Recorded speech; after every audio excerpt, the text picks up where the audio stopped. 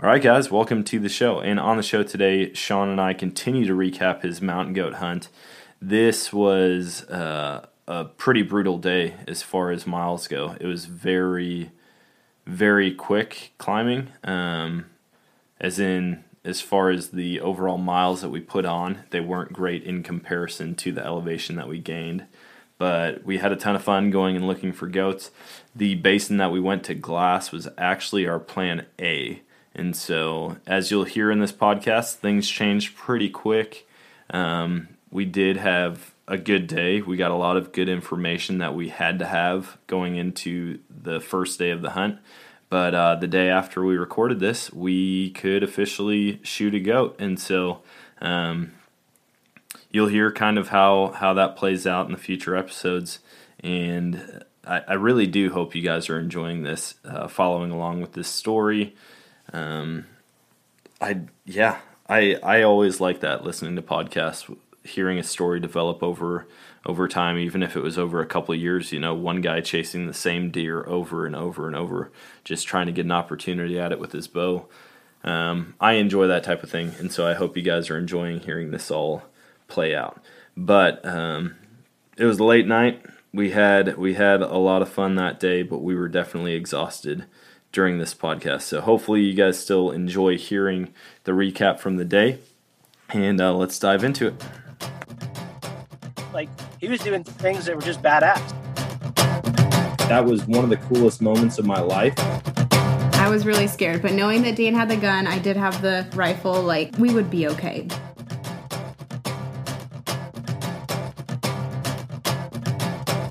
All right, so it is day 2 in camp, and the day before opener for goat, but we got to pull an Audible.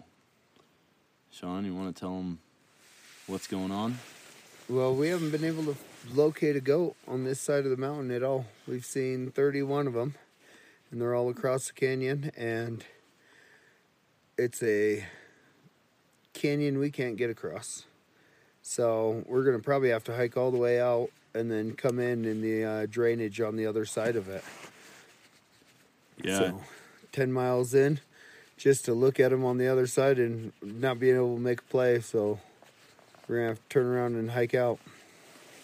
We're going to go try that side of the canyon, which means we've got to go out to the truck, and then we're going to drive around and hit it from the opposite angle.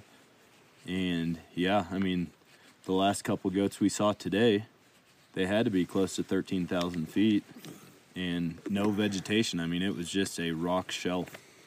And there will be video posted of that. But Josh, you had the most luck out of any of us so far, catching a trout. I did. Had to stay in camp today, do a little recovery, take care of my feet. My feet were a little banged up, and I was severely dehydrated last night. I showed the boys my urine, and it looks like cloudy cider. Sean said it looked like Tang. I was severely dehydrated last night, so I went to bed early, didn't even eat. Got nauseous just trying to eat. So I just drank a bunch of water and fell asleep and rehydrated today and took care of my feet. Yeah, we're all back at camp. Sean and I hiked up over a pass today, put another 4 miles on. A lot of it was real tough incline, but we got up to the basin that we were wanting to hunt tomorrow, and we thought for sure once we got up there we'd be spotting goats. But we got up to that, and there was no sign of goats anywhere. And so that's when we decided to go over the pass, which was the toughest hike we've done yet. What do you say, 800 yards of boulder field? I think it was probably, if we count from the last 800 was the worst, but it was boulders for probably a mile. Yeah, it probably was, because we got on the boulders long before we even decided to go up the pass. Yeah. And so, yeah, we made it over that pass, and we were glassing our Plan B basin, because if we didn't find them in the first one, the goal was going to be to get over that pass and find them in the next one. And we got over there, And I think the closest goats that we spotted had to have been 2,000, maybe 2,500 yards. And, I mean, it was a whole family group, a bunch of nannies and kids, and that was it. I mean, there was nothing closer. Even though it looked like prime country, it looked almost identical to some of that we were spotting them in, but it was another 1,500 feet above where we were planning on hunting. So, yeah, the goal is tomorrow to hike out, get in the truck. We may call a llama, I don't even know, a llama company, somebody who owns llamas to pack, or maybe even horses. And we'll see if that happens, but we're really hoping to find that same billy that we spotted on the first day. Because if we can find that and get to it, that's going to be an easy pack out. The easiest we can expect. Yeah, things would probably be a whole lot different right now if season was open on that day, on Saturday when we spotted him. Yeah, the property boundaries, it's interesting. The route we come in, it crosses through public. They've opened it to hikers. We don't know... through private. Through private. They've opened it to hikers, but we don't know what it looks like as far as shooting from private to public, so we're just going to play it safe and make sure we're on public when we shoot and that we're on public wherever the goat is. So we're going to have to definitely keep an eye on those property boundaries. Luckily, Josh has the Onyx maps downloaded, and we've got a pretty good game plan if he is in the same spot. So it was 250, 248 when we were looking at him the other day. And so depending on how the hike goes tomorrow, with glassing and stops and lunch, we may be in that same ballpark around the same time. And I don't know how scheduled goats are, if they have kind of a pattern to them, but here's to hoping. Yeah, if he's patternable, we know when he should be there. Yeah. He was in a nice little honey hole. I mean, nobody else was going to mess with him back there. We got lucky and just happened to stop and adjust our packs and look up the hill and catch a glimpse of him. And other than that, man, he's pretty safe where he's at. I don't see him having a whole lot of reason to get out of there. No. He hiked up and got into some of the timber, but I don't imagine that we spooked him too far. We were never closer than 500 yards probably to him when he got out of there. And that's right next to a very popular hiking trail. So I don't think we did anything to really screw him up or shoo him out of there. So hopefully he'll be still back in there thinking he's safe and we can make a play on him. We definitely figured out that we've got way more gear than we need. And so one of the big things we're going to do tomorrow when we get back to the truck is reevaluate what we need to bring in the next round. I can think of about a dozen things right off the bat, and hopefully we can go in a lot lighter, and that'll save us time on the trail. Hopefully we can move quicker, but then also not have as much bulk in camp and stuff to rifle through every time we have to set up or get changed. But how are you guys feeling? I mean, I'm spent, but I'm excited. I think, unfortunately, this change has to be made, but it's the best call right now. Yeah, we have no reason to stay here. We've seen nothing that tells us we're in the right spot. So even though we're giving up opening day to make a better plan, that's better than waiting 2 or 3 more days. Still come to the same conclusion. Yep. What about you, Josh? How are you feeling? Yeah, I'm right there with you. I didn't get to do the hike with you guys today, but if you didn't see anything and you were gone from 9 o'clock to 5:30, so all day. If you didn't see anything, there's no point in us staying here, even if hunters from other parts of the unit start kicking goats. They're not going to come this far. They're just going to go up higher into the craggy stuff where you guys saw them anyway. Maybe the backside of that, but they're not going to come all the way over here. So I think the pack down's going to be better just because it's mostly downhill, and like you said, we can dump some stuff off. But I'm not too worried about the hike down. It's the getting the next plan and looking at how long it's going to take us to get back to where we need to be. If we go up one path, it's 4 to 5 miles, which we could do in a day. The other one looks a little bit longer than that, but you're hunting the whole way, so it's kind of a give and take either way, I guess. I think the new plan is to get away from the trail. Now that we used the trail to get here, and again couldn't really go up the other side. It was just too steep and just sheer cliffs.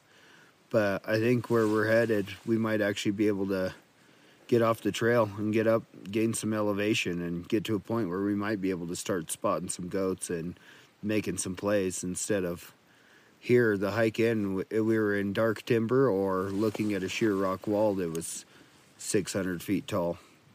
So I'm hoping over there get off the trail, get up in some elevation. I think one thing we got to worry about it a little bit is finding water up there. There's been a lot of it around. I mean, we get a big snowpack up in here, so you can usually find little springs or little streams and stuff in there, but just making sure we got plenty of water for this, because it's going to be definitely a lot of miles again, starting over basically. I mean, you've been talking about getting above them from the beginning, and so far we haven't been above them. Every goat we've seen has been higher than us. The lowest goat we saw was still 500 yards up a draw, and I mean, we're camping higher than that goat was, but we don't have any basins or valleys or meadows to glass from that are below us from up here. And so if we can get on that ridge line and just check every basin on the way out or on the hike in, I think we'll be in good shape. We know there's goats around, so. Yep, it's going to be a whole nother hunt, or a whole different hunt up there, though. I mean, we're going to be on the top of the ridge and probably at 1,200 feet, so it's going to be pretty grueling. Yeah, my fingers are crossed for the goat tomorrow. We're all hoping to find it. It'll be awesome. And if he is still sitting there, that's what I'm after. The fact that he was all alone, his coat, his size, we saw nuts. Sean didn't see him, but I laid eyes on him as he was walking away from us, and I think that's a mature goat, so hopefully we can get back to him. And if not, we've got our next plan in place. But it's work. We've already put in enough work to earn it, and it's just going to be more from here. So, yeah, I think we've already done 4,000 feet of elevation here, and we're going to go give it all up and turn around and get on a different ridge line and do it all over again. So it's going to definitely be trying. But this is what we've been training for. Yep. Yeah, I mean, everything, we saw all those goats today, which is awesome. We spotted 3 mule deer bucks. Those were pretty sweet. Like, just looking up and all of a sudden here comes a muley over the horizon. I mean, all the way on top of the mountain. And he just stood there looking at us. And then he tucked into cover, and then 2 of them came out and knocked some rocks down our way. Luckily, we weren't in any danger, but I thought it was kind of funny that there was quite a few rocks sliding down that mountain. Yeah. But yeah, putting miles on, getting off trail today. We saw a lot of animal sign, but just not what we've been looking for as far as goats that are in a killable position. So it's time to move. But I guess until tomorrow, we'll bring you another update. But for tonight, it's get some rest, wake up, eat, pack up, and head out. And that wraps up the show for today. So, man, it was definitely a bittersweet feeling hiking out the next day, like thinking about waking up, heading back to the truck, like changing everything up. I mean, it's kind of what we had to do. We didn't have another option. we were all hoping that we would see the goat that we saw on the first day on the way back out. But I just didn't want to head all the way out. I mean, I was enjoying being back there. On the other hand, I did want to get back to cell service so I could contact my wife and kids, because that's always one of the tougher parts about being in the back country, is not being able to communicate with the people you love back home.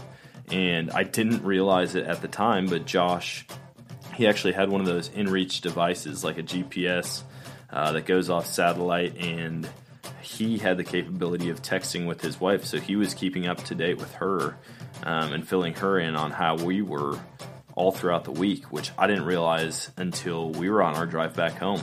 He was talking about it, and he's like, oh yeah, you totally could have like texted your wife or whatever, and I was like, what the heck, my wife's gonna kill me if she knows I had that capability and like wasn't doing it. But I definitely wanted to, or I will be getting one of those so that future hunts in the backcountry, I can communicate with those back home.